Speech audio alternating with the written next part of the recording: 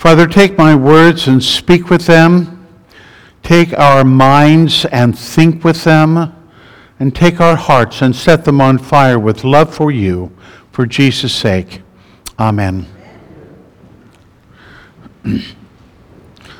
Today was supposed to have been the annual parish meeting. Ain't going to happen, but we are postponing it 4 weeks, and I hope it will happen at that time. We do have an annual parish report. A lot of good things in there. I'm very excited about what's happening in this church. One thing that's listed in there is that we are renovating a committee that had become moribund and is now coming back to life again, and that is the Missions Committee. How good that on Mission Sunday we are renovating the Missions Committee. More on that anon. But I do want to talk about missions. I want to talk about missions, not just because of the committee, but that's something that belongs to the life of the church. Now the problem, when I was growing up, I never heard anything about missions. It was non-existent. I remember one fair we had one summer to raise money, and apart from that, for the whole youth, I never heard anything about mission.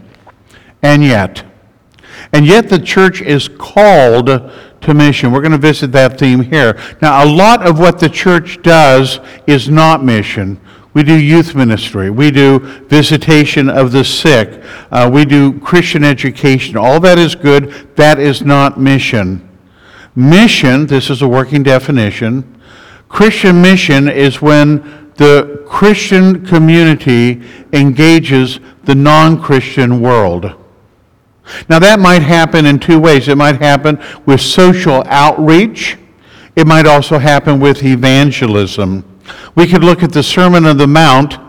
The first part of the Sermon on the Mount, Jesus lays forth the character of a disciple. That's the Beatitudes. The very next thing he does is he gives a job description to you and me, not because they're clergy and acolytes, to you and me. He gives a job description to us to be the salt of the earth and the light of the world. Now, what does that mean? Light is a symbol of truth. And so it is the work of the church to bring truth to a world that is resistant to the truth, that prefers darkness to light, the light that God is. The light that God is a creator, the light that God is a provider, a light that God forgives humanity when they fall into sin and repent and seek to return to Him. That is the evangelization of the world. That is one of the missions. That is, you are the light of the world ministry.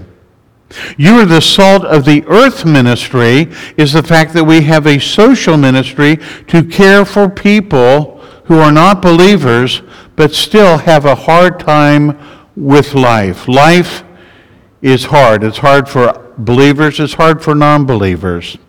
And that is symbolized or set forth in this picture of Jesus as salt.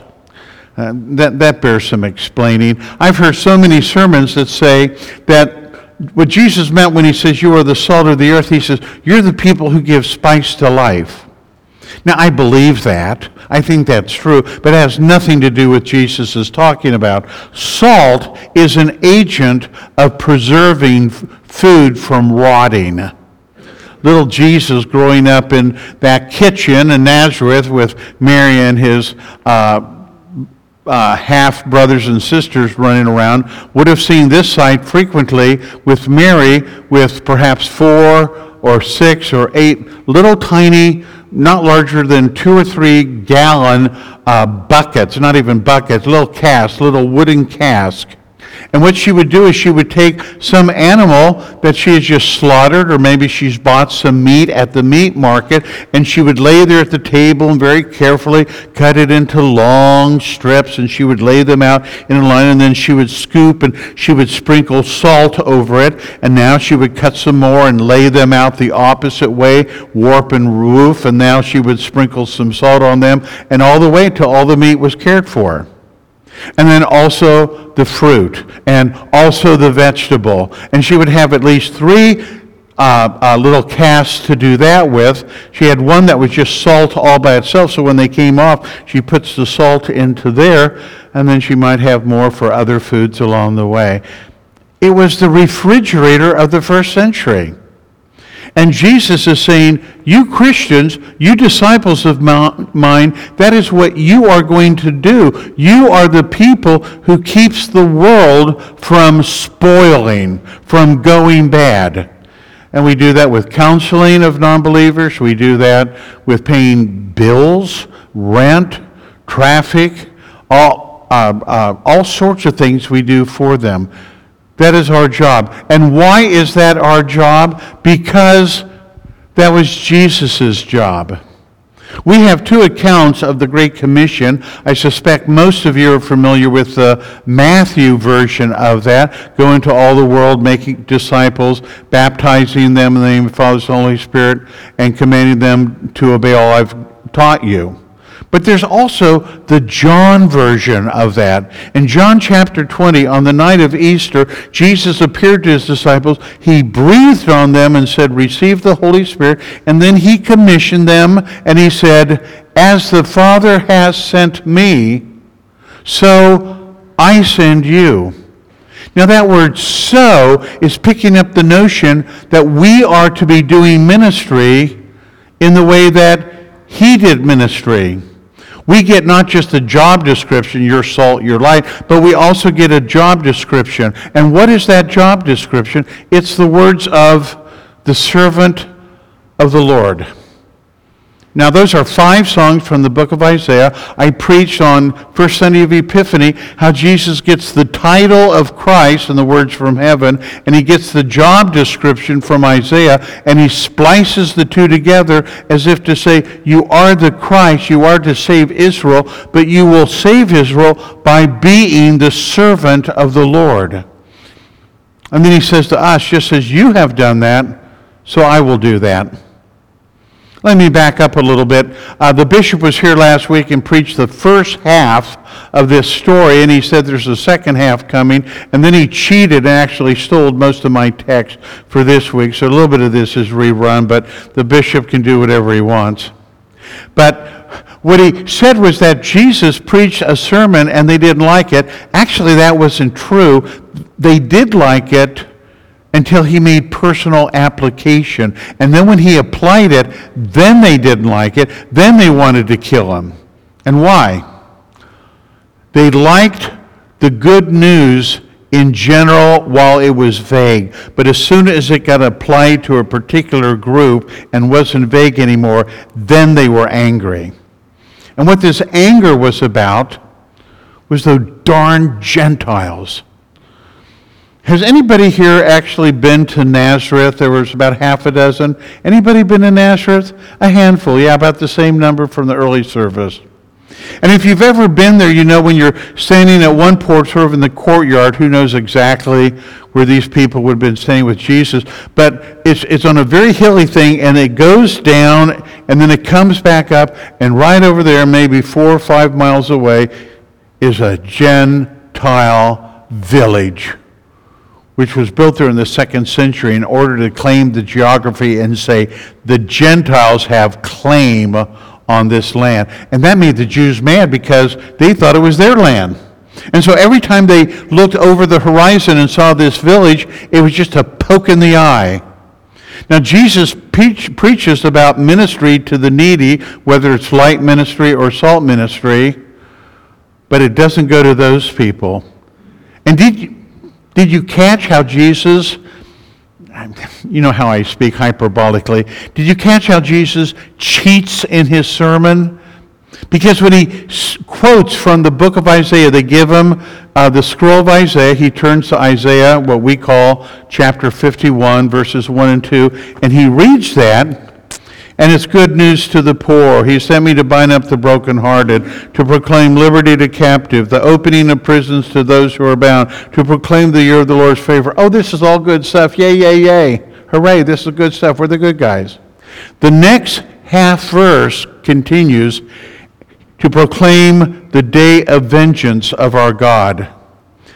And Jesus leaves it out. And right there is the Gentiles. The day of the Lord's favor is here, and we need that, and we deserve that because we're God's people, but they're not God's people, and they're going to get the vengeance. And so there's isolation between what are we going to call it? Between us and them. And we do that all the time. We Christians do that in our own time.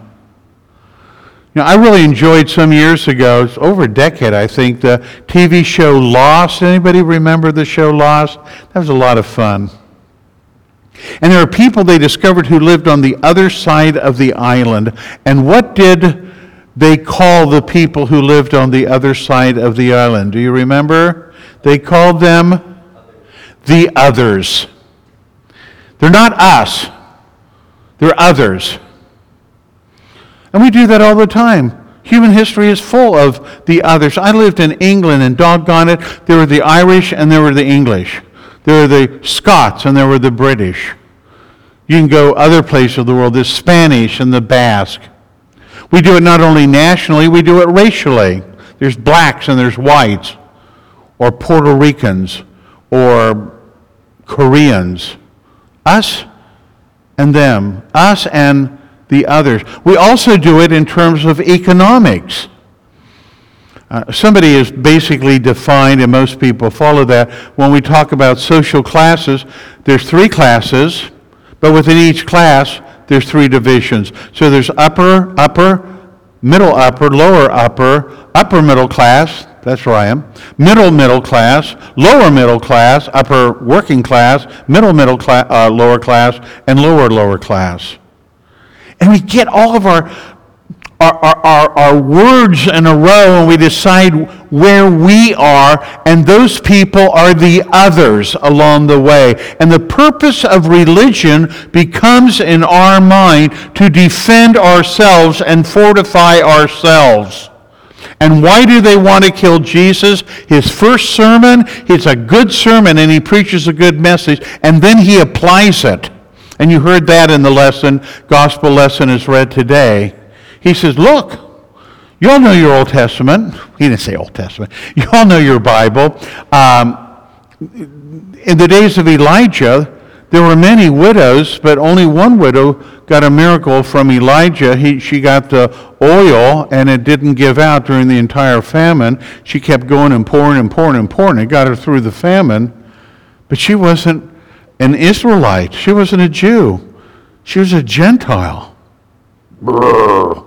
And then, in the next generation, we have Elisha, and he performed a miracle of healing, but it wasn't for any Israelite or Jew. It was for Naaman, who's not only a Gentile, but he's an enemy guy. He's a general. We know he's a general because he has a slave who's a Hebrew woman who was kidnapped during a raid he made. So he's raiding Israel. And he gets the miracle of having his leprosy cured. God is blessing the others. And we all love ministry until it blesses the others. And then it makes us mad. And don't take my word for it. Read the scripture from Luke. They tried to kill him. They took him to the brow of the hill to kill him. They didn't succeed. Jesus passed through, but not because they didn't try to kill him. So Jesus is coming with that kind of message to people. They don't want it. And I think I was tempted to substitute a reading for the Acts of the Apostles instead of the 1 Corinthians passage about the church at Philippi. I just am fascinated by this church. In fact, I'm going to I was telling somebody at Sunday school that every church I've gone to as an interim, I'm going to teach them 10 Greek words and 5 Hebrew words. So I'm going to give you 2 Greek words here. And the first word is the word Catholic. And the church in Philippi is Catholic. It's Catholic in the sense that it's all over the place. It's all over the place in terms of nations. It's all over the place in terms of social status. It's all over the church in terms of education. It's just all over the place. Because you get, first of all, Lydia of Thyatira, and she's loaded. She's a rich gal, and she's from Asia Minor, and she's here, and she is the founder of the church, and the church ends up meeting in her house. You get, secondly, the centurion. He would have been a retired centurion. That's who's the prison guard, and he would have been probably from Rome. and he's middle class. And then you get the slave girl. We're not told she became a believer, but I think we're led to suppose that. And she's lower class, and she's not educated, and she's probably a local girl. And who belongs to the church? All of them. All sorts and conditions. There is no other in the mission that we are doing. This isn't about us. It's about everyone. And the church came up, they made up a word. I don't think it existed before the church comes along in the beginning of the 2nd century. They say the church is according to the whole. According to the word kata, whole, holos, kata, holos. You put that together, you get katholikos, according to the whole. Are you a rich people's church or a poor people's church? We're a Catholic church. Are you a church for local folk or Roman folk or Asia Minor folk? We're a Catholic church. We're for all. Are you for upper class, middle class, lower class? We're a Catholic church. And our ministry and mission is to be Catholic in that sense. The other word I want to teach you from Greek is the word apostolic. This is a fascinating word. And these words both show up in our creed, don't they? There are four marks of the church. I believe in one holy, Catholic, and apostolic church. The church is apostolic in one sense, that it descends, the truth descends from the apostles, but it's also apostolic in the sense that we are the sent out people. That's what the word apostolic means. Apo means out. You go to a movie theater in Springfield, you'll see a sign up there in the dark that says exit. That means out. You go to a church in Greece, I'm not making this up, it says some variant of apo, out. And the other word is stole. It means to be sent. And this is not a religious word. This is a military word. We get this from Thucydides in the Peloponnesian War. And when the two armies engaged, they would withdraw for a temporary truce, and they would parley with one another. And there was one military guy who was sent out to the other side to take them a message. And he was the apostle, the sent out guy, which was kind of a lousy job because he also tells the story they didn't like the message. They cut his head off, put it in a catapult, and throw it back to the other army. But that's a different story. But the church is sent out. Are we? Do you have a sense in your soul that you are sent out? Jesus had two words in his vocabulary: come and go. Go into all the world and make disciples. Or, hearing from John, as the Father has sent me, so I am sending you. We are the sent ones because Jesus was sent. And so we are sent and embrace being sent. You know, I think of the college minister I support at the University of Kansas. I give him a little bit of money each month to make his ministry possible. You know why I do that?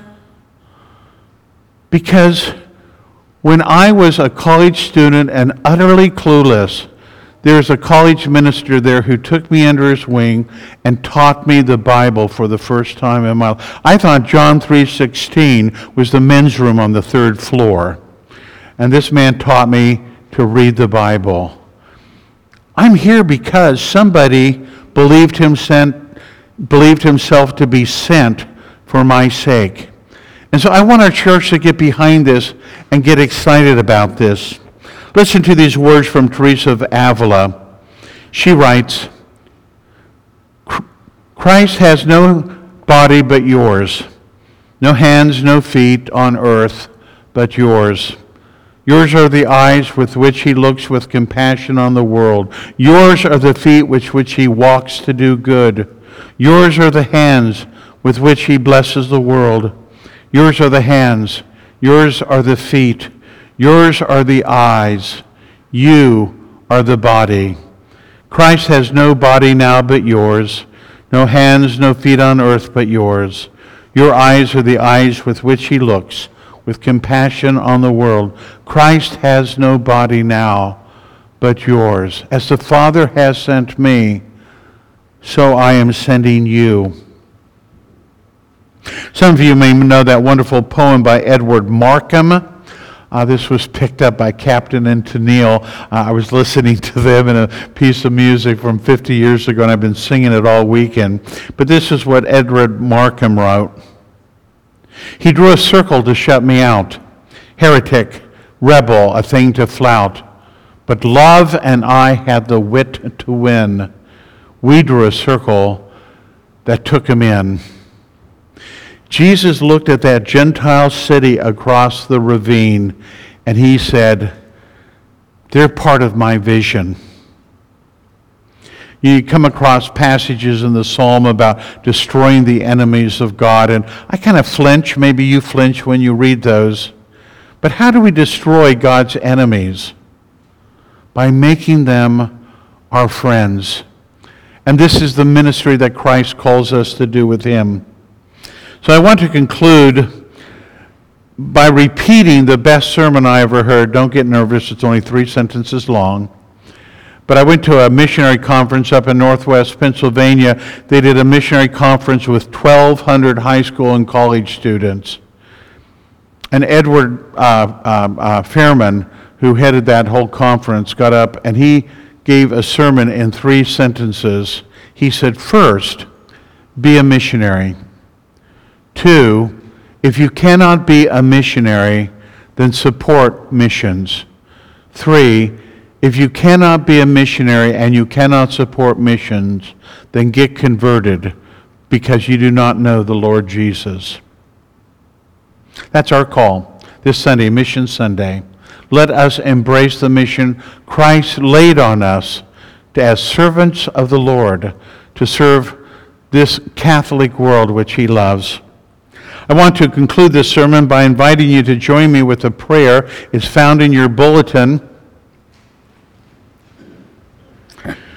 So please pray this prayer in unison with me together. Lord Jesus Christ, you stretched out your arms of love on the hard wood of the cross, that everyone might come within the reach of your saving embrace.